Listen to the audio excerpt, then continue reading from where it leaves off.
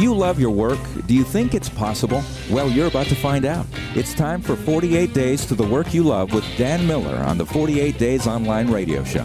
Whether you need a professional tune-up or a work overhaul, this is the program for you. Now, here's your host, Dan Miller. Well, hi, this is Dan Miller. I trust you're having a great week. You know, this has been Thanksgiving week as I'm recording this. Time to be grateful for lots of things that we have around us. Sometimes we overlook the things that seem to be most common and are ungrateful for them. You need to run into somebody, perhaps, who doesn't have some of the things that we take for granted. Do a little traveling. See people around the world who would be very grateful for the kind of lives that we live. Well, we've got a lot of questions to cover this week. As always, holidays come and go, but our lives just continue anyway, don't they? So this is a time to be planning for the upcoming new year. It's a great time to be planning. As a matter of fact, right now during Thanksgiving time is when you ought to have clarity about what you want 2012 to look like. Decide in advance what kind of year you're going to have. Don't just review your life looking in the rearview mirror. I mean, that's pretty common. People just simply are always looking back at what happened, feeling like they're a victim of circumstances. No, as soon as you decide what you want your life to be, you put yourself in the driver's seat, and you can predict in advance what your life is going to be. I mean, we really can. It's pretty easy to show that people end up pretty much where they expect to end up. So you determine where you expect to end up, and somehow doors just start opening in that direction, whether good or bad. So either way, Shakespeare told us that, there's not good or bad, except our thinking makes it so. Well, here's some of the questions that we're going to be covering today. How can I get a job when I don't want to promote my recent college degree? Well, that's a common malady. We'll cover that. Dan, when asked what position he wanted with the Kansas City Royals, my brother said second base. Now, here's a guy who was just applying. He just wanted to be part of the team.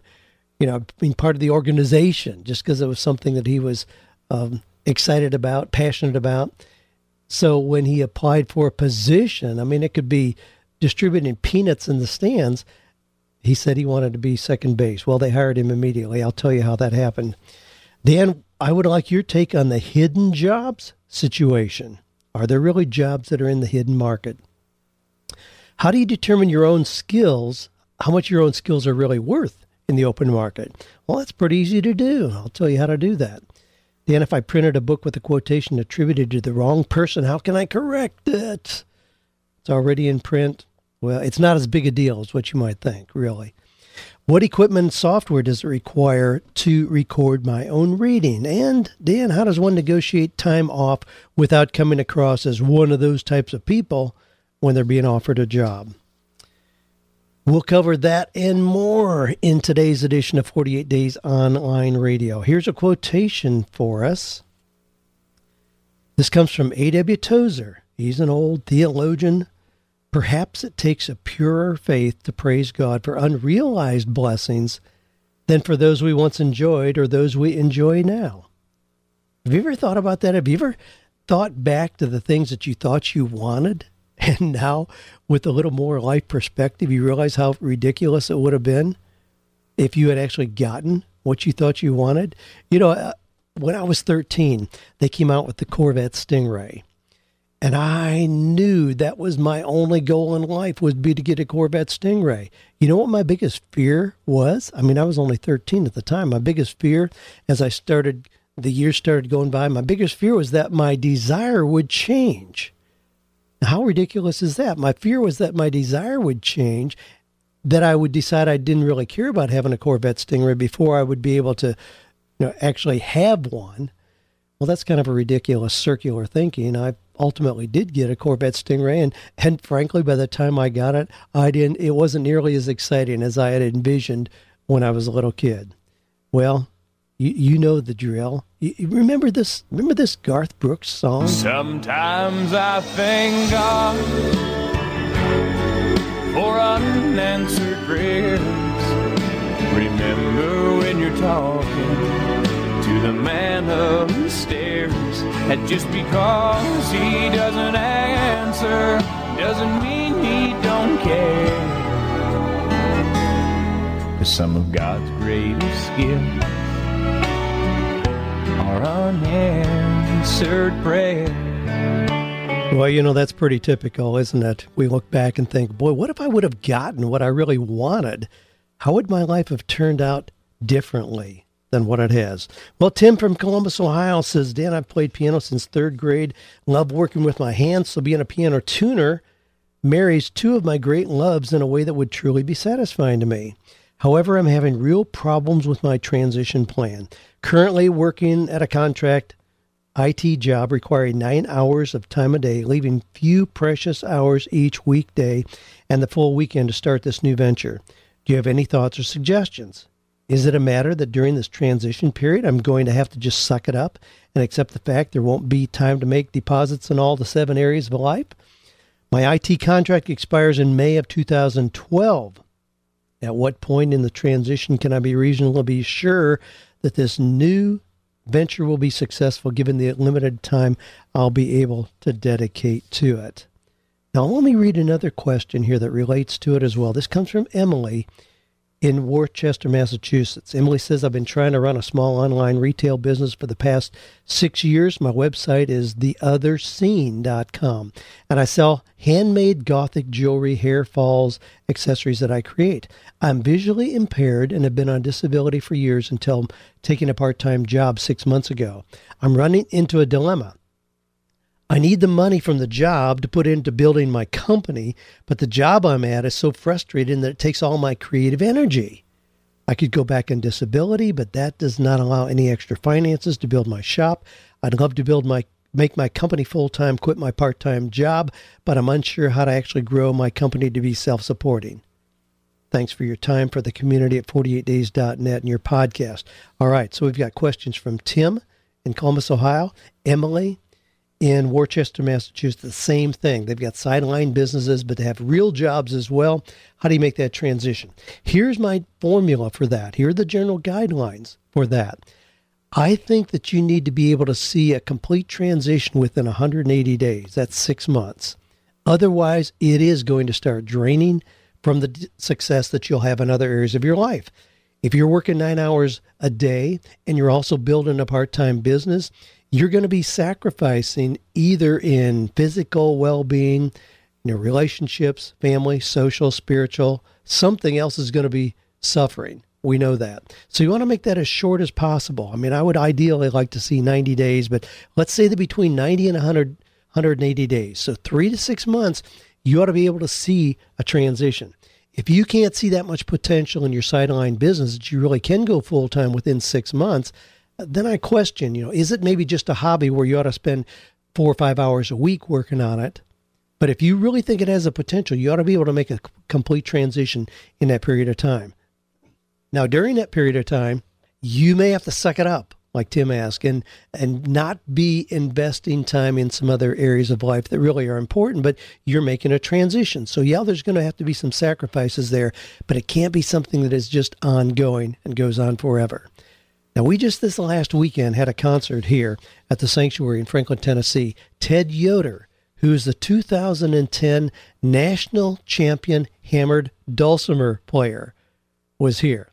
Now, Ted and his family were in town. They were in Nashville. They live up in Indiana, up near Chicago, really, but they were in town for the National Bible Bee here in Nashville. So Ted, his wife Donna, their 6 children were all here in town, stayed here at the Sanctuary during that period of time. We had a blast together, but then had Ted bless us with a concert on Saturday night. We invited 40 select musicians from here in Nashville. Obviously, we have a lot of musicians, and we just handpicked some people we knew that would appreciate his level of talent. Now, Ted was working as a flooring installer. I mean, laying hardwood floor, carpet, those kind of things, tile. And he had this dream. 3 years ago, he came down to the Sanctuary for one of our business building seminars, brought his hammered dulcimer with him, and shared with us, that was really his dream, but he didn't know how that was going to work. He's got a big family. He's got to support them. Boom, boom, boom. How could you take something as odd and unusual as the hammered dulcimer and really turn it into full-time income? But he really determined that's what he wanted to do. He determined he wanted to get to the point where he would do nothing but play, and he could play at a lot of different venues, which he does. He could produce CDs, which he does. He could add singing to it, which he does. He could speak and have the hammered dulcimer just be part of his speaking presentation, which he does. But anyway, that time came a little quicker than he anticipated. He and his wife committed to a timeline, and it was going to be about 1.5 years out, where he was going to build and build over that period of time. Well, as happens often, when you really get clear about where you're going, your enthusiasm about what you're doing currently starts to wane, starts to diminish. Well, that happened. His enthusiasm about the current work that he was doing, it was pretty obvious that wasn't his passion anymore. He was doing it just for a paycheck. And guess what? He got fired. I mean, that's not uncommon at all to have that happen. And he got fired, and it was about 1 year ahead of schedule for when he thought he would be able to make the full-time switch. But he got fired, and then the question was, does he go back out and find another job, which is really going to slow down the process, or does he just go for it? And he decided he's just going to go for it. I mean, that very first month when he got fired, one of the things he did, like the day after he got fired, was go out and he knocked on the door of a couple retirement centers. He got paying gigs at 2 retirement centers. The 2 he knocked on, they both said, yes, come on in and we'll pay you to do that.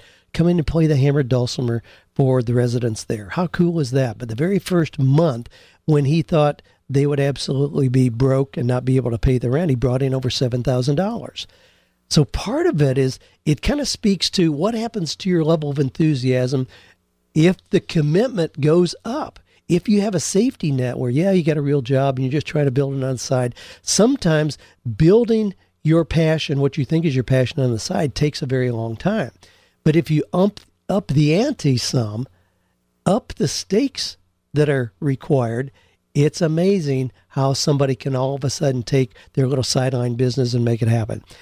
Now, Tim, with your question about piano tuning, the number of pianos in homes in America is just astounding. It's like 70% of the people have a piano at some ridiculous number. No, I'm not sure that that's accurate, but it is very, very high.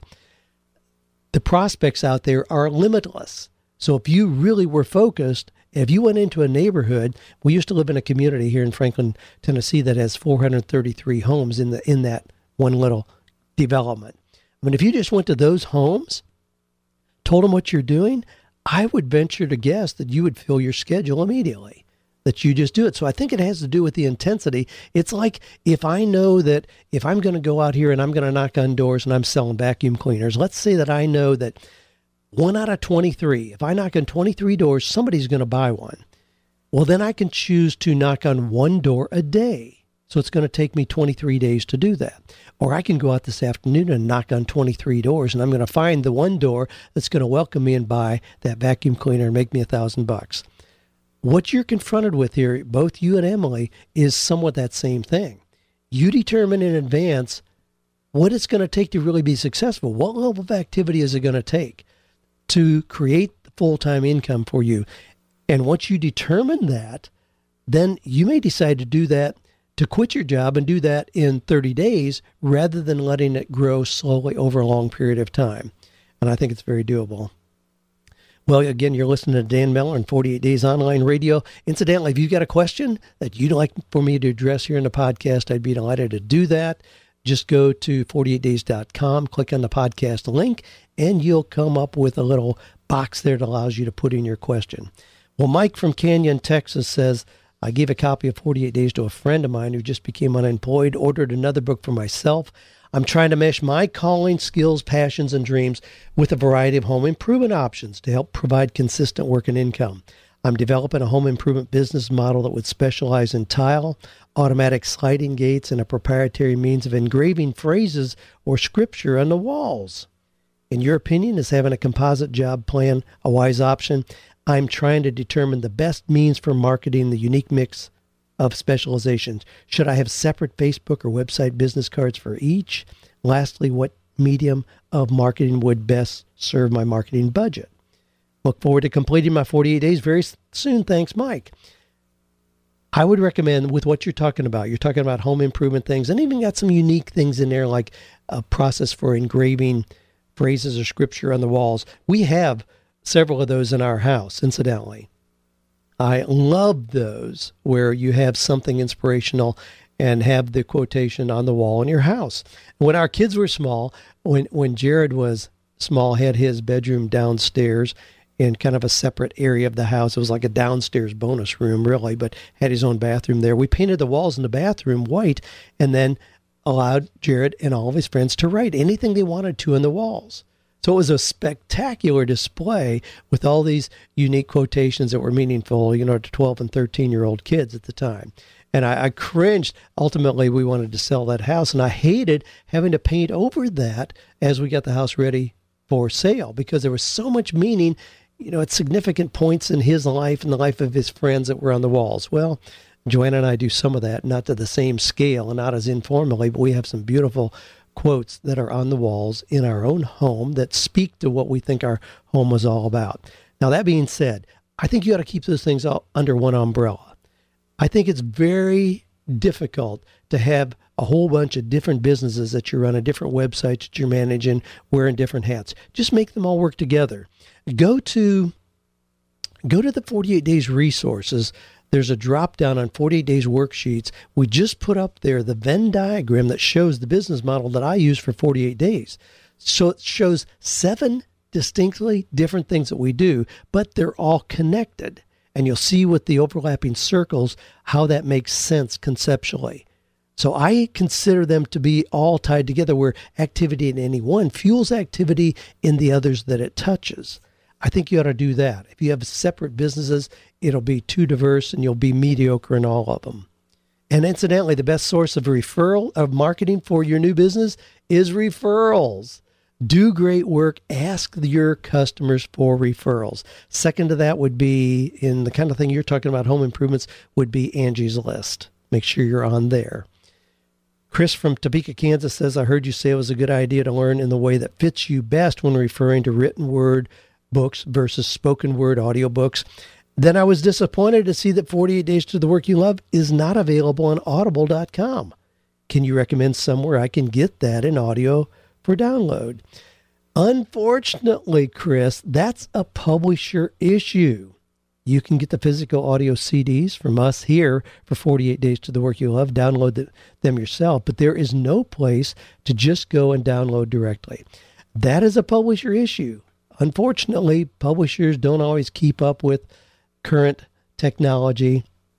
Publishers are mortified at the idea of having digital files floating around out there in their books. What if somebody shares it with 300 of their friends? Well, frankly, I hope they do, but that's not the way publishers think. So, yeah, that's out of my control. When I have a publishing deal, then the publishing rights for that content, both print and audio, are controlled by the publisher. So beg we might, and certainly publishers are open to listening to things we have as input, but that's never been done. No More Dreaded Mondays is available like that. Anything that we've done in-house here, we have thousands of things that are available with audio download directly, but nope, a one original product, 48 Days to the Work You Love, is not, unfortunately. Jake from Sioux Falls, South Dakota. Dan, I love your podcast. Listening to your story about the resume and the coffee bags. A couple weeks ago, I talked about that. Somebody wrote in to me and showed me a picture of how he put his resume on coffee bags and then distributed them, and how immediately that got him interviews and job offers. Jake here is talking about, he says, listening to that story reminded me of how my brother landed a job with the Kansas City Royals a few years ago. As a huge baseball fan, he didn't have a job preference. He just really wanted to work for the Royals. So in the job application where it asked which position he was applying for, he wrote second base. He was immediately interviewed and offered a job within guest services. They told him that a sense of humor was definitely an asset when working directly with a guest at the stadium. It sounds like an old Seinfeld rerun. Remember, George's obsession about working with the New York Yankees and all the things he did to get in to work with them, work directly with George Steinbrenner. Hilarious stuff. That's a cool story, to just put in. I mean, getting a job does not have to be just some intellectual, highbrow, cerebral thing. You can have a lot of fun with it. And if you're a creative person, man, you can have a lot of fun being creative with the kind of things that you do even in the interactions with somebody who's interviewing you. I mean, one of the things that interviewers are always asking themselves when they're thinking, do I want this person on our team, is this person fun to be around? So if you're a fun person and you show that in humor, I mean, one of the biggest things you can do to increase your opportunity to get job offers is to smile more. Show more energy in your interview and to smile more. People like people on their team who are smiling. So using a little humor is very, very legit. Lee from Palm Harbor, Florida says, Dan, I'd like your take on the hidden job situation. I've had a job search ministry for the past 10 years, and with our current 9.7% unemployment rate, finding those hidden jobs has become more critical than ever before. We coach our people on how to find those hidden jobs in the network, and so on. He goes on, talks about, I hear from our presidential candidates, they all want to create more jobs, but no one has a plan. I feel strongly that the jobs are out there right now. We have to put every strategy to work in order to locate these jobs. Yeah. All right, here's what I say. Estimates are that 87% of the real jobs out there are never advertised anywhere. They're in what we call the hidden job market. But here's how this works. We know that, 52.8% of the companies out there have 1 to 4 employees. When we go up to even to 99 employees, 97.4% of the companies out there have fewer than 99 employees. What that means is that they don't get the high visibility. Everybody goes to apply to Microsoft and Google and Yahoo and Boeing and IBM and McDonald's and so on because they're such big monolithic companies, but that's not where the real growth opportunities are. It's in the small companies that are more streamlined. So you have to be creative to go find those smaller opportunities. Grab copies of your local business journal. Here in Nashville, we have the Nashville Business Journal. Grab something like that to get a sense of where activity has taken place in small companies that maybe just got some new venture capital put in. Contact those. Ask. Go out and knock on doors. See what companies are actually located in a 5-mile radius from where you live. Get a Chamber of Commerce directory. Those are great companies to approach. Approach the companies that you want to work with. Don't wait until you see, there's going to be a job fair and here's a company that needs to hire 30 people. Those are really rare. You're talking about a very tiny segment of the job market if you wait for those kind of things. You stay in the driver's seat. You identify the companies. You find those companies in the 97% category that you're never going to see them advertising jobs. The other thing is talk to people who are working at companies where you'd like to work. I mean, Dave Ramsey at his company has a policy. I did devotions over there recently, and at the beginning of that weekly meeting, they have $250 cash in an envelope to anybody who recommended somebody who's now been on the team for 90 days. So they reward people internally. What do you think their greatest recruiting tool is? It's those people recruiting friends to work where they work. Well, just a note, you're listening to Dan Miller in the 48 Days Online Radio Show. And again, if you've got a question, you can go to the 48days.com website, click on podcast, and offer up your question there. I'd be glad to consider that in an upcoming show. Well, Jim from Indianapolis says, what would be your input into finding out how much your skills are really worth in the open market? All the websites out there to me always seem to way overstate how much I should be making. I make about $40,000 a year, and websites say I should be making $55,000 a year. Being off by $15,000 seems to be way off for me. I think a lot of that might be people who take those job salary surveys say they make more than they really do. How would you tell someone how they can find out how much their skills are really worth to find out if they're overpaid, underpaid, or just right? Great question, Jim. Now, there's a whole lot of sites out there that can help you determine where you should be. I mean, there are sites that help you compute real estate values, moving expenses. I mean, things like homefair.com has a salary calculator there. You can go to the Bureau of Labor Statistics Salary Predictor, statsbls.gov. I mean, they have salary trends there. You can go to jobstar.org, salary.com, CareerBabe has a salary calculator. The Wall Street Journal careers section has a salary calculator. I mean, they all have those. Those are going to be averages, and they may be overstated. But keep in mind also, when we talk about an administrative assistant. I mean, what is an administrative assistant paid? Well, I know administrative assistants who are paid $22,000, and I know administrative assistants who are paid $90,000. Same job descriptor, title, but very, very different. So we know there's a broad range. If you are making $40,000 and all the predictors for salary say that you ought to be at $55,000, then the question should be, okay, why are you at the lower end? Why are you at the lower range? Are you doing things that make you exceptional even in that job title? Now, the other thing here, and I'll leave it with this, the only real way to know your market value is to do a job search. So if you do a job search, you identify those 30 to 40 companies where you think there'd be a good match for the skills that you have. You do a professional job search. You're going to have interviews. Guess what? You're going to really find out what you're worth. So if you've been working at the same place for 20 years and you're making $40,000 and you think you're undercompensated, do a job search. You can do that without jeopardizing the job you're currently in. If you get offers at 55 and 65, then you can say, okay, I probably am undercompensated. And you may be able to go back to your current employer and negotiate something significant in a raise. If not, you certainly have the option, knowing that you've done a job search, you have the option to go ahead and change. That's the way to really find out what you're worth. I mean, it really will. I mean, that's the ultimate test. I mean, if you have a car that you think is worth $10,000 because it says on Kelley Blue Book that it's worth $10,000, I mean, that's smoke and mirrors. It's pie in the sky. Until you advertise it, you see if somebody's really going to pay you $10,000 for it. It doesn't mean anything until you match up a buyer with your car. Same thing is true in terms of identifying your worth. You have to find somebody who's willing to pay you more before you can claim accurately that you're undercompensated now. Osai from Charlotte, North Carolina says, Dan, I recently wrote a book, Impossible is Stupid. And that's the website, impossibleisstupid.com. I have some quotes in it, including yours. And at the last minute, I found out that a quote I had attributed to a friend was actually a quote by someone else. The good news is that I was able to make changes before it was published. My question is, if I had not been able to make the changes on time, how would I have fixed the issue? Would I need to contact the person who originally made the quote and apologize or take the book off the shelves? Or what? Thanks for all you do.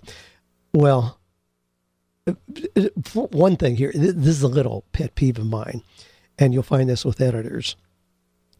You really aren't talking about a quote. You're talking about a quotation. A quote is when I have guys come out here and give me a bid on my roof to put a new roof on. That's a quote. It's like an estimate. A quotation is where you're repeating what somebody said. Small deal. I know we use that all the time where you have favorite quotes and it's quotations. But, all right, quotations are never written in stone. I mean, well, I should take that back, unless it's the Ten Commandments. All right, those are the only quotations I know that are written in stone. Beyond that, they're extremely fluid. I've often done contests. When I was on live radio, I used to do contests. You know, tell me who said this, and I'll give you a free book package. Find a job you love, and you'll never go to work again. All right, now I know some of you are going to have an answer real quick. Who said that? Who is that a quotation of? Find a job you love and you'll never go to work again. Well, you should know that that's been attributed to Confucius, Henry Ford, and J.C. Penney. They've all been listed as the originators of that one quotation. Here's the deal.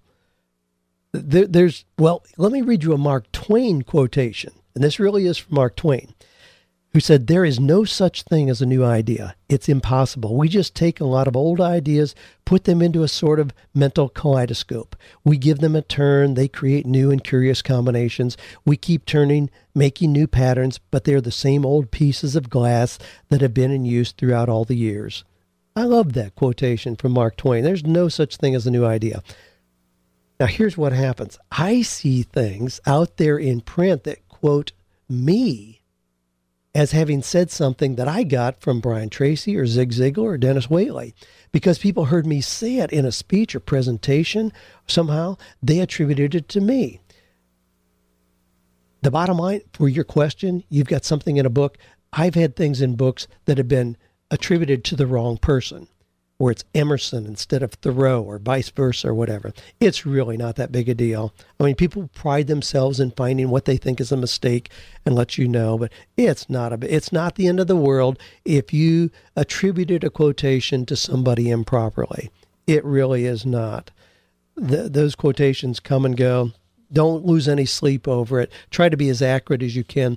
I've got a little book right now that we are republishing. It's called The Little Book of Big Ideas, and it's full of quotations having to do with creativity. And I'm finding that the original author of that was extremely sloppy. He has, whenever he didn't know, apparently, he just put anonymous. Well, a lot of them are easy to identify where the quotation really came from. So we're going through and cleaning that up and trying to be as accurate as possible. But when we have a book full of hundreds of quotations, we aren't worried about having one that's attributed to the wrong person. It's just not a life and death kind of thing at all. Billy from Atlanta says, Dan, is there a way I can read something, then record what I read so that I can make an MP3 or podcast of what I read? What equipment or software does that require? This is not to make money. This is a way for me to learn a complicated subject, tax. I have a lot of tax books that I can motivate. I can't motivate myself to read, but if I could record myself reading them and then play them over and over what I read, I think I could benefit from that. Thank you. I love your show. Listen to it regularly. Well, thanks for your question. Now, here, the easiest way to record yourself reading and then listen to it back is to use Audacity. Just go to audacity.com, audacity.com. It's a free download. And it's a recording program. If you have a laptop, you probably have a built-in recorder. So you're really set to go. You don't have to buy anything. I mean, if you want to go to Radio Shack and buy a little $19 lapel mic that you clip onto your collar and plug it in inside of your computer, you can do that. But either way, I mean, having a mic is no big deal. Audacity, free download. You can record anything you want to there. You can clean it up. You can come back in and put things in there to motivate yourself if you want to. Things like this. Maybe this will motivate you. You can just add this in. That'll motivate you to be listening to whatever you recorded. But anyway, you can record through Audacity and you can create from that an MP3 and you just come back to that again and again and listen to that. That's the easiest way to do it. Not a big deal. Well, enough of If I Had $1 Million. This is Dan Miller on the 48 Days Online Radio Show. And if you've got a question, you can go to the 48days.com site, click on podcast, shoot me a question, or just shoot a question to Ask Dan at 48days.com. Jen from Minnesota says, Dan, how does one negotiate time off without coming off as one of those types of people when they're offered a job? I have a friend who wants to go back into the corporate world for a variety of reasons.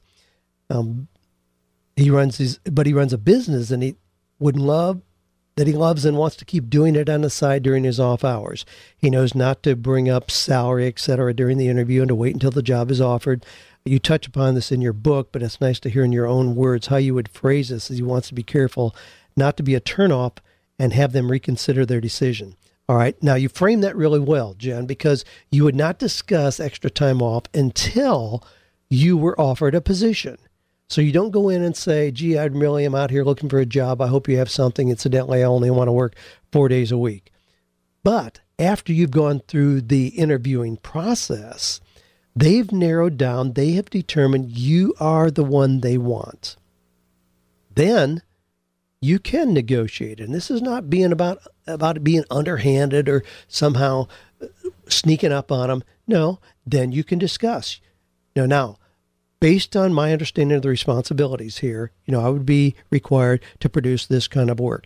It would seem to me that it would be easy for me to do that from my own home computer, not taking up office space, using up utilities from you. Would it be reasonable if I worked from home 3 days a week? That's a very reasonable way to approach that and a very reasonable time to address that issue. You could also say, now, in order to be effective here, would it be unreasonable if I put in 4 10-hour days? So again, you're not asking for unreasonable time off or anything. You're just saying, boom, how can I frame my work so that it maximizes what I'm able to give to you, but I do it in this way? If you really wanted more time off, you can say, now I had anticipated this job being in the $75,000 category. You're offering me 72. I can live with that if I'm allowed to have 3 weeks vacation starting with year number 1 rather than 2. I mean, those things are not big deal breakers. Those are just part of reasonable negotiating. You can certainly do that. And if you frame it right, where you show your commitment to helping the company to maximize your contribution there, it will not be seen as somebody who's just a slacker or one of those kind of people. Great question, Jen. Ryan says, Dan, 6 years ago, I used to sell DVDs. You know what? Let me skip that one. I'm going to skip that one for right now. We got a couple other that are similar. Brian from Cincinnati says, thanks for all your helpful info and inspiration. A while back, you mentioned the idea of a pet food delivery business. It struck a chord with me, and I've been thinking about it ever since. Can you shed some more light on how to work that business? Specifically, I'm wondering where and how to get dog and cat food at wholesale prices. Do you think having a selection of brands and types is important at first, or is a solid brand of adult food enough to start out with? I'd rather not do a franchise, as I'd be working with a shoestring budget. Any tips or helpful info would be much appreciated. This is a big area. Mobile pet food delivery. Now, I just Googled mobile pet food delivery. I got 77,500,000 results. So this is not a small issue. There's a whole lot of people that are in this space. I mean, we know that. If you put in mobile pet food delivery franchise, you still get over 1.5 million responses. Now, part of this is we know 62% of U.S. households own a pet. I mean, that equates to about 71.5 million homes. At this point, Americans alone are spending almost $46 billion on their pets annually. $46 billion. I mean, that's more than are spent on toys. That's more than is spent on nutritional supplements, which is a mind-boggling statistic. I mean, we know how big we are on nutritional supplements. People spend more on their pets than on that. So there's a whole lot of activity out there.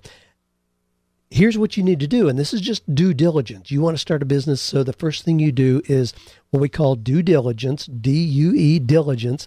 It's checking out what's already being done.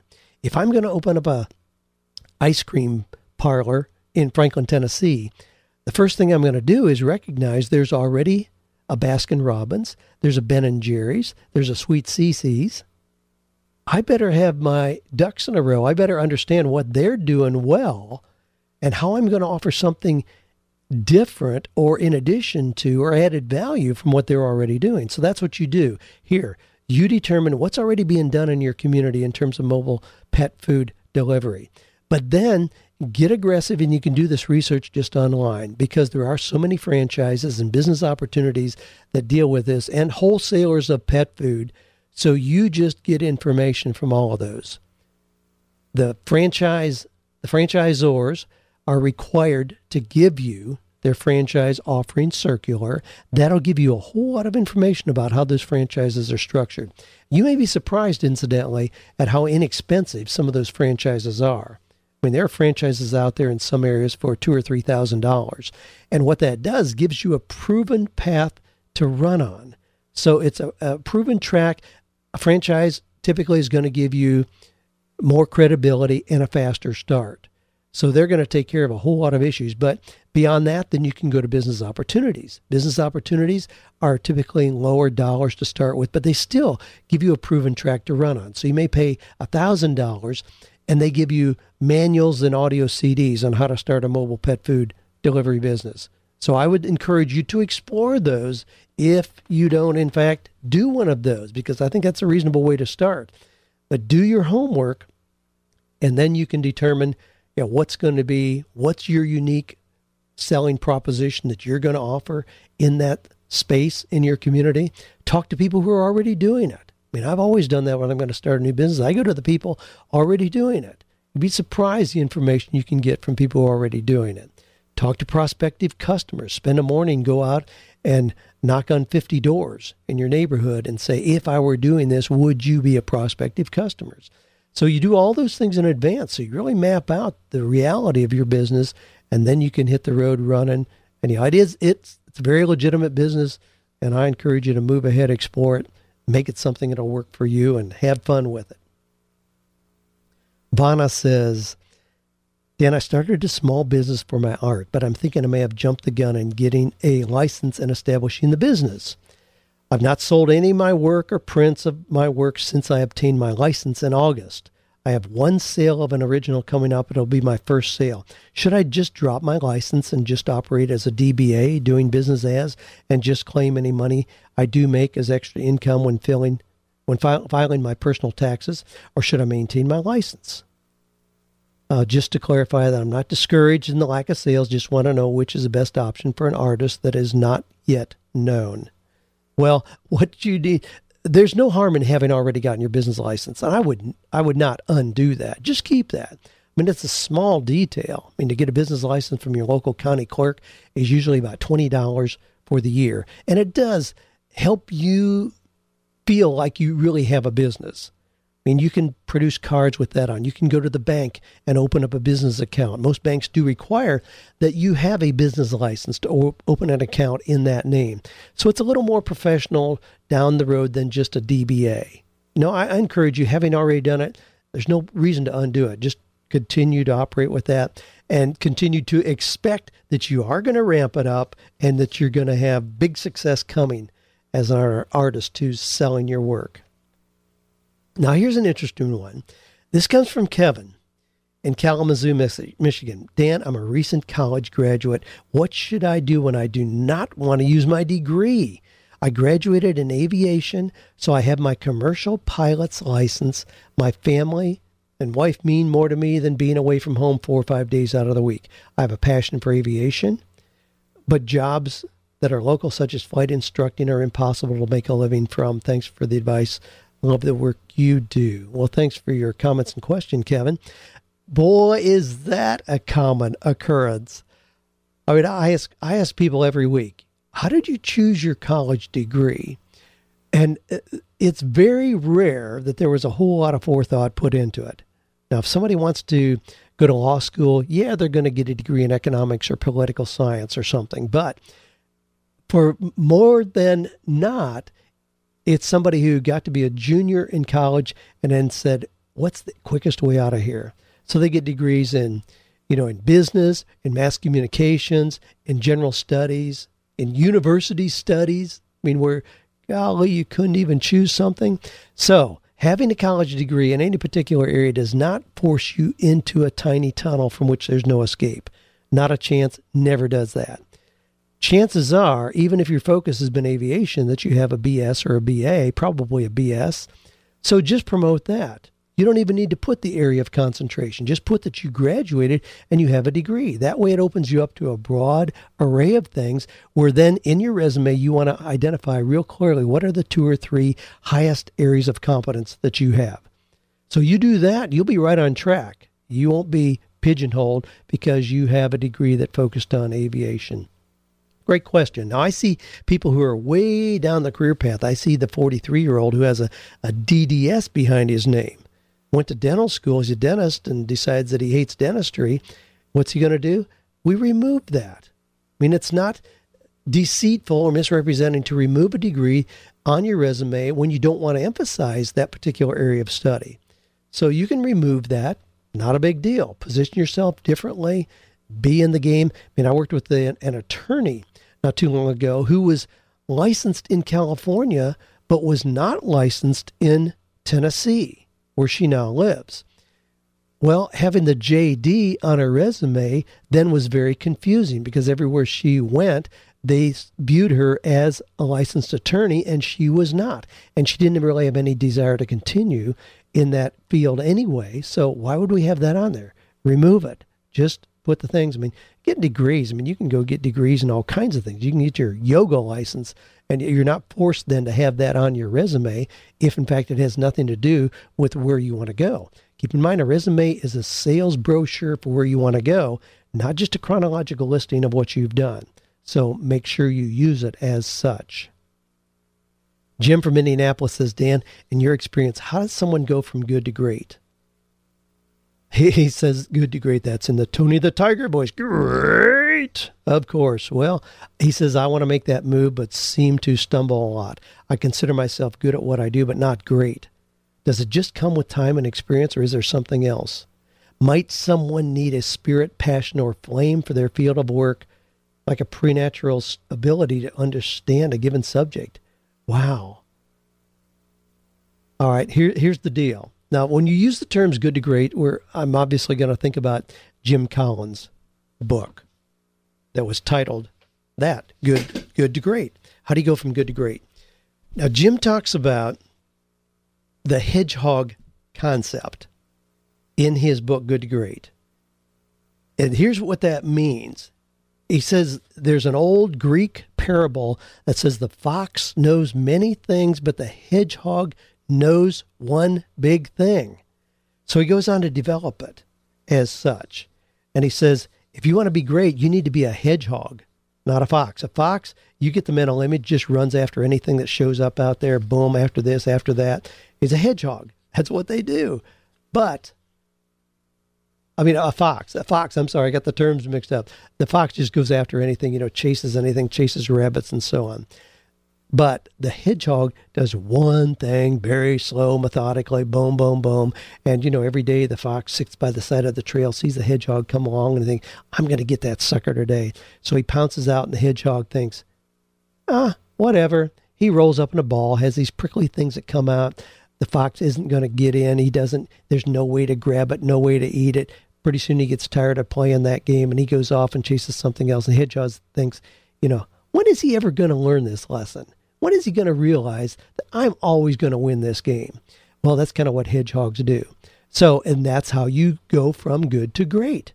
Good, people who are good tend to do a whole lot of different things. People who are great identify, what is that one thing that I do so well, perhaps better than anybody else on the face of the earth? That's how they get to be great. And that's exactly what you need to do, Jim, is to do that. Identify. Don't be a jack of all trade, master of none. No, zero in what are the one or two things that you do where you do it with such excellence that people are going to stand back and take note. It's extraordinary. Extraordinary what it is that you do. Be uncommonly good, undeniably good. That's an old Steve Martin phrase. Be so good in something that people can't ignore you. That's what people do to move into great. Well, we're right on top. I've got some other great questions here. We'll save those for another day. Hey, this has been Dan Miller and 48 Days Online Radio. I love this particular time of the week when I'm able to pull questions that you all, the listeners, submit. When you send in the things that are challenging you, things that intrigue you, they're questions that are greater than anything I could possibly dream up. And I trust that pulling those out, discussing them here in this format on the podcast, enlightens not only you, but a whole lot of other people who are thinking the same thing. When somebody asks about how can I get a job without focusing on my last degree, well, that only touches about 98% of the people walking around out there in the face of the earth. We know that 5 years after graduation, 80% of college graduates are working in something totally unrelated to their college degree. So that's a real common question. Those are the kind of things that I try to pull out as we just work through this together. Thanks for being part of this community. Jump on to 48days.net. There's a whole lot of people on there that are excitedly sharing their ideas, the things where they're going to be hedgehogs instead of fox that chase everything, people who are becoming great in one particular thing. I know that you're part of this growing group of people who are finding or creating work that is meaningful, fulfilling, purposeful, and profitable. Have a great week. This is Dan Miller, 48 Days Online Radio.